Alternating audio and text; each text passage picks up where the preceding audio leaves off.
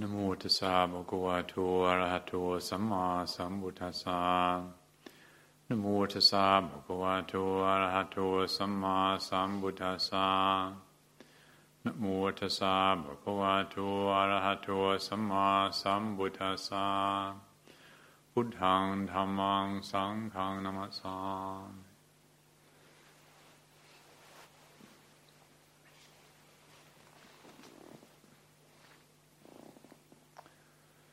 This evening somebody actually it was last week, somebody asked if I would comment on their question, which says, so often the love we feel for our friends, pets, family, partners, etc. is characterized by need, grasping, clinging and fear of loss. How does one cultivate the state of non-attached love described by the Buddha without it becoming simply an intellectual cutting off of emotion? And they have been reading this verse from the Dhammapada, verse number 211, which says, beware of the attachment that springs from fondness, for separation from those one holds dear is painful. Well, if you take sides neither for nor against fondness, there will be no bondage.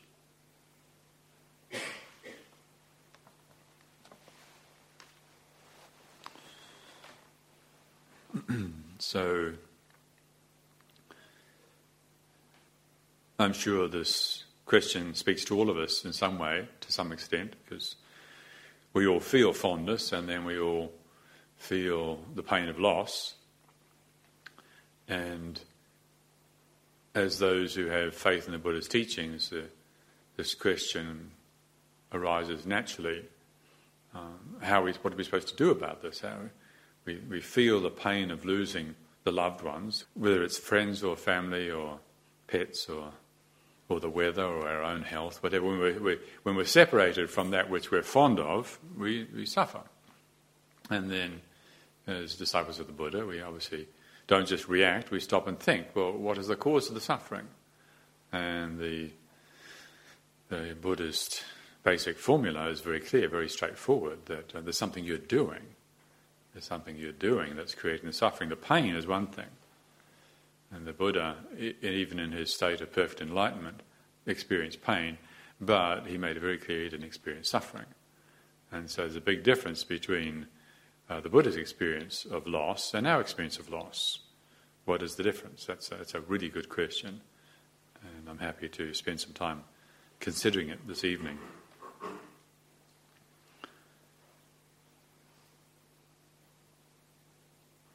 On one level, perhaps a more conventional level, I think, of practice, what helps is to have a clear sense of what the Buddha did say about these things and to allow ourselves to trust in that. Having confidence in the teachings helps with these things.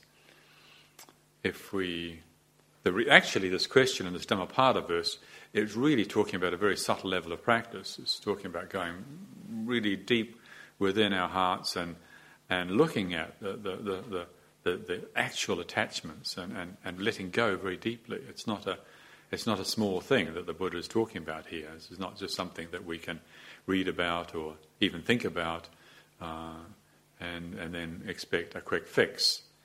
What he's talking about is very subtle and very profound and worth doing. But also, even on a more conventional level, there is something we can do about our suffering, the suffering that comes from loss of the loved. And that is to really to cultivate and maintain trust in the teachings. Now, if you look at what happens so often when people who don't have confidence that there is a real reality, they don't trust that there is truth, and they're faced with a sense of loss,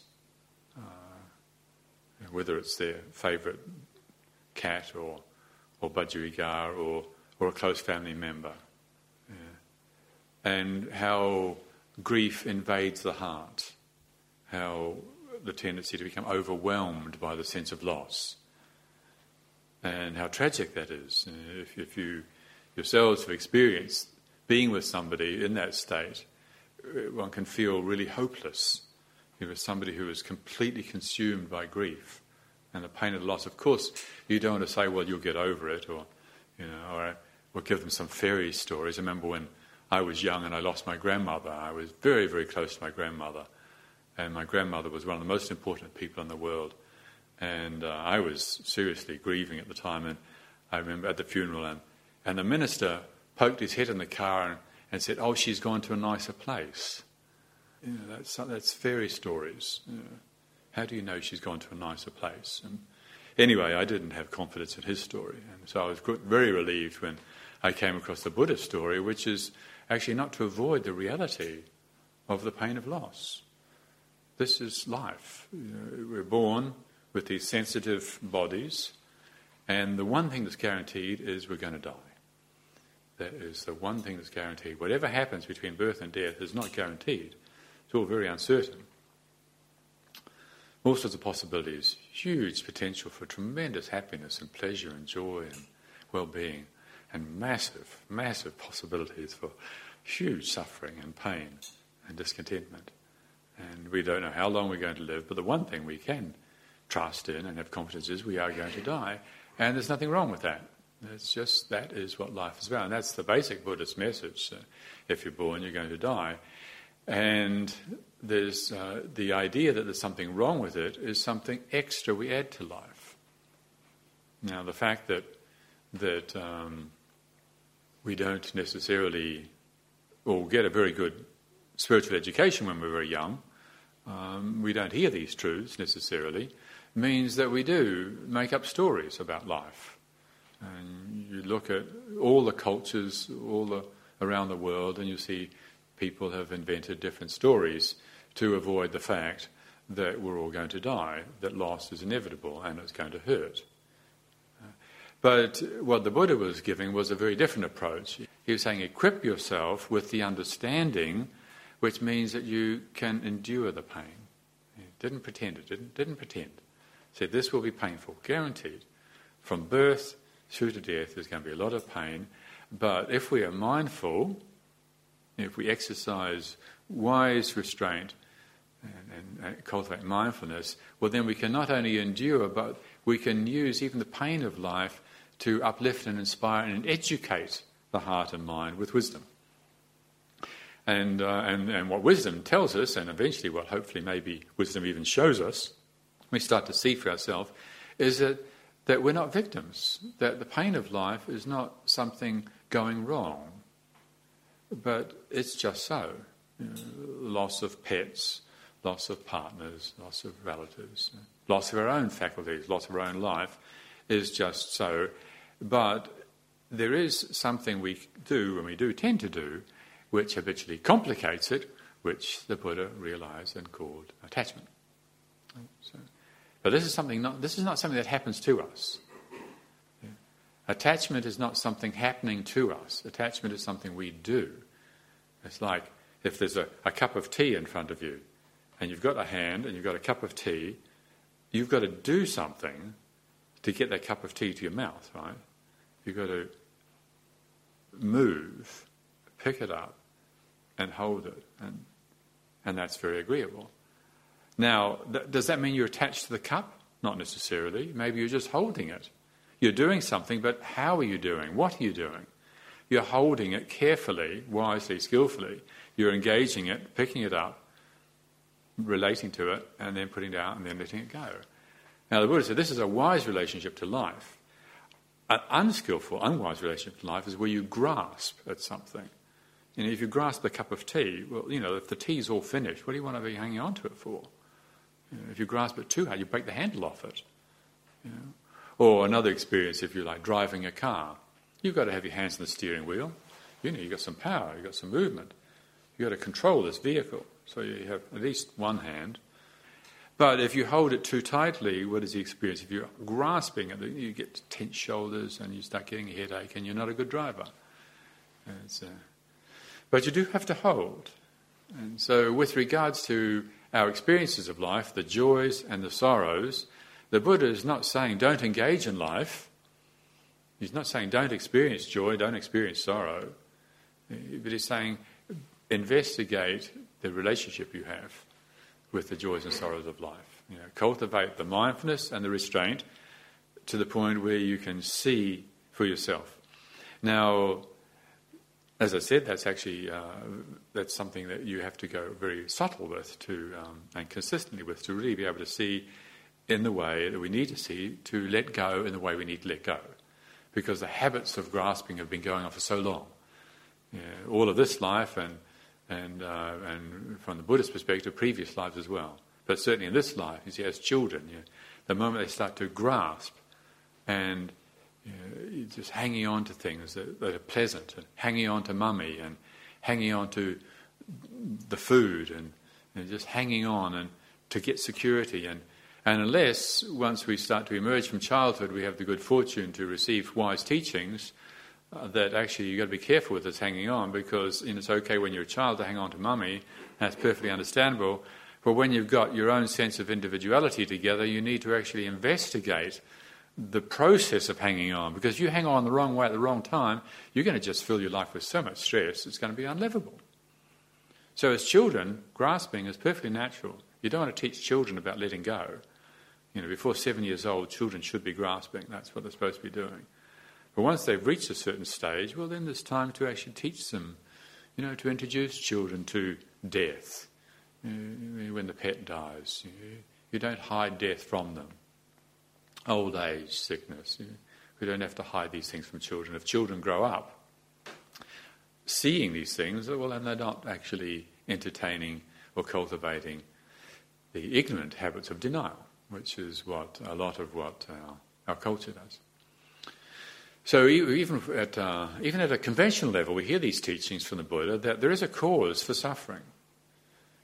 That when there's loss of a loved one, the pain that comes is one thing, that's perfectly understandable, but that suffering is something else. There's a cause for it, and it's the habit of clinging. Now, whether one's practicing on a subtle level or not, or meditating or not, one can have confidence in that. And that can make a huge difference. A huge difference when you're suffering. When you lose somebody you love.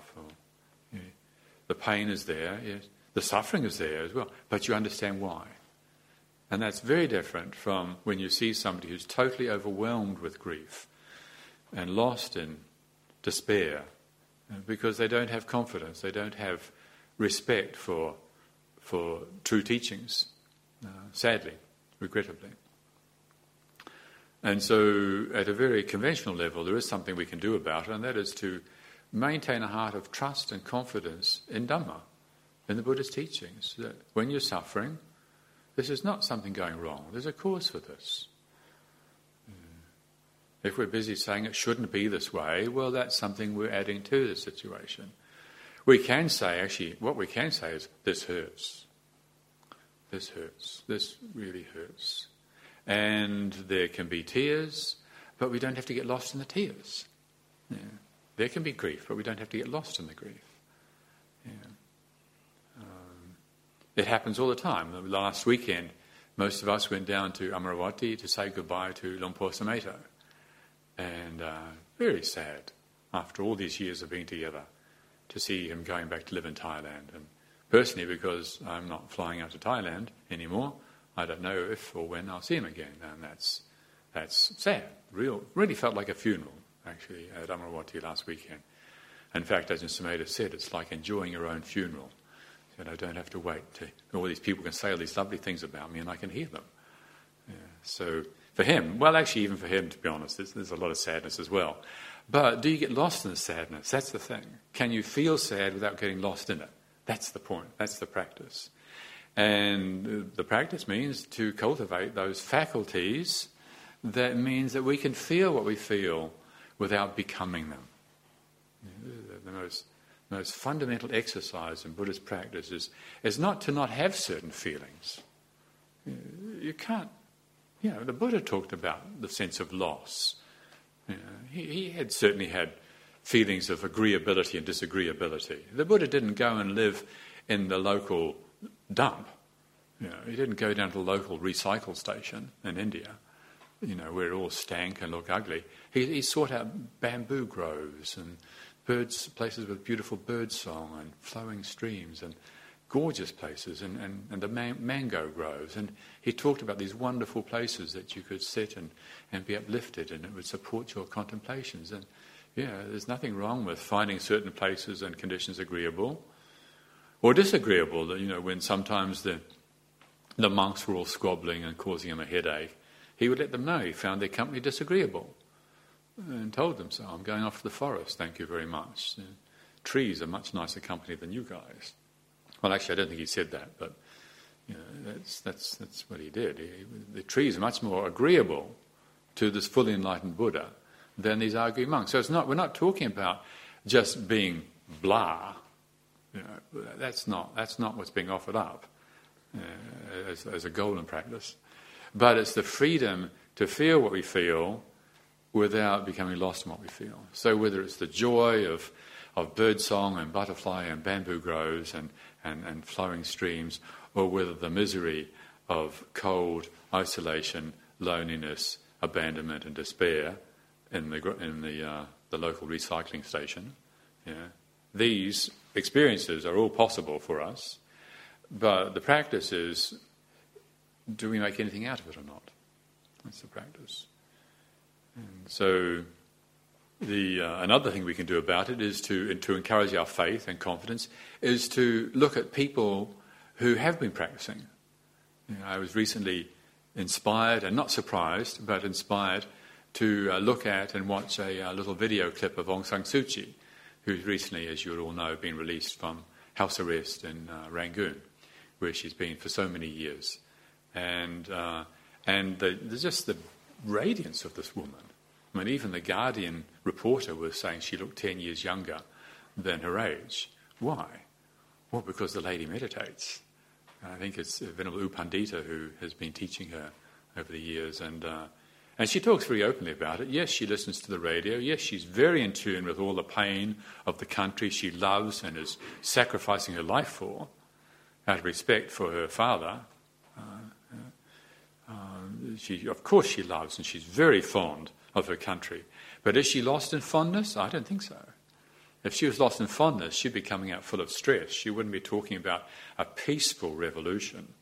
She's never advocated, as some revolutionaries do, going to arms to get what they're looking for. She's always only advocated a peaceful resolution. And she's continuing to advocate that because she's an example of somebody who's got some wise perspective on life. Of course, she wants democracy in Burma. And when the newspaper or the reporter was asking her and saying, aren't you afraid, don't you have fear that they're going to lock you up again when I report what you've just said? And she says, no, there's no fear. She said, it's a condition I live with. There's no fear. Why? Because she's not lost in the desire to have the lovable. There's no fear of the unlovable, being locked up in house arrest again, separated from her family and friends, because she's not lost in the lovable, that is, the image of her country having democratic rule and being able to live with her friends and family, see her sons, which she hasn't seen for decades, I think. So that's something we can do in terms of how to encourage ourselves to deal with the sense of loss and to maintain an open-hearted, sensitive relationship with life, with our friends and families and pets and partners, to actually cultivate that trust. There is a way of doing this. Not just to say, well, it's something that's okay in books for spiritual heroes. This is actually also for human beings, here and now, 21st century, planet Earth. And to really cultivate that confidence that we can do this. We can feel the sorrow and sadness of loss, but not be devastated by it. There's also, of course, and perhaps most significantly and most subtly, is what we can do in formal practice and meditation. And this really is important. Anybody who wants to take up the Buddha's teachings very seriously really needs to consider how they're spending their time in the day. And if we really want to know what the Buddha was talking about, well, we do have to invest in that. And we've got 24 hours in the day, So probably, almost certainly, if we wanted to, we could put 20 minutes aside a day to be quiet. Because so much we're going out. Sight, sound, smells, taste, touches, and mental activity. We're following the sights, the sounds, the smells, the taste, the touch. We're following so much. Even when we're dreaming, we're following it, because probably very few of us, if any, are mindful in our dreaming. So most of the time we're following and going out. We're following these outflows. We're cultivating them. Well, what we can also do is choose to return this flow. We could go against the flow of the world. Choose to go against it and return the light of attention to the source. Instead of just going out all the time and feeding this momentum of becoming, to actually reverse this and to turn inwards. And this is what our meditation practice is about. This is what our introspection, our contemplation, our reflection is about. To choose to withdraw our heart energy from that momentum. Now, we were sitting in meditation a wee while ago, and probably all of us here experienced this momentum of thinking about this. You know, the Ajahn is saying, let go of the past, let go of the future. That's good, a very good idea, I agree with that. And I go, off the mind goes, thinking about the past. The momentum is there, it's strong. But we've got a choice at that point. And this is very important to realise. We've got this choice. This is why people do tend to think that suffering is happening to them. It's not happening. We're just not exercising choice because we don't know we've even got that choice. And we haven't exercised that choice. We've just been spending all our time allowing our heart energy to be seduced by the world. But we can actually restrain it, and that's why it's an experiment. Meditation is an experiment. It's an investigation into the reality of this experience here. The books, they're guidelines, they're pointers. But practice is coming back, letting go of the books, letting go of the words, letting go of the ideas, and coming back here. And then when there's this movement of the mind, sooner or later, we recognise we've got a choice at that point. Do we follow it or not? Now, if you talk like this with somebody who hasn't practiced, it means absolutely nothing. It doesn't make any sense at all. But once you start to practice, you do realise at that moment, you've got the meditation object, whatever your meditation object is, a certain amount of steadiness, but then a distraction comes in. You've got a choice there. And how do we exercise our choice? That's it. And if you start to really choose to follow what the tradition says, what the teaching says, is by way of experiment, don't follow for a while. Just, not because it's wrong to follow. We're not saying it's wrong to follow thoughts of the past, the future, but just experiment with accumulating heart energy. Build up the heart's radiance instead of just dissipating it all the time by going out. Build it up and see if you don't get a whole new experience on reality, inwardly and outwardly.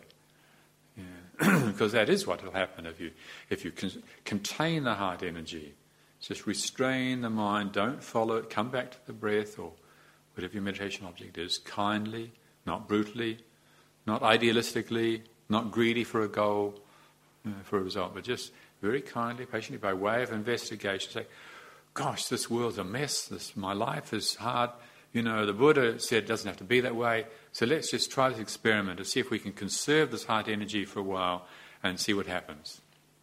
And if we do it, what happens is we start to learn to read in a new dimension. Okay, we can all read books, we can all read the internet, that's easy to do.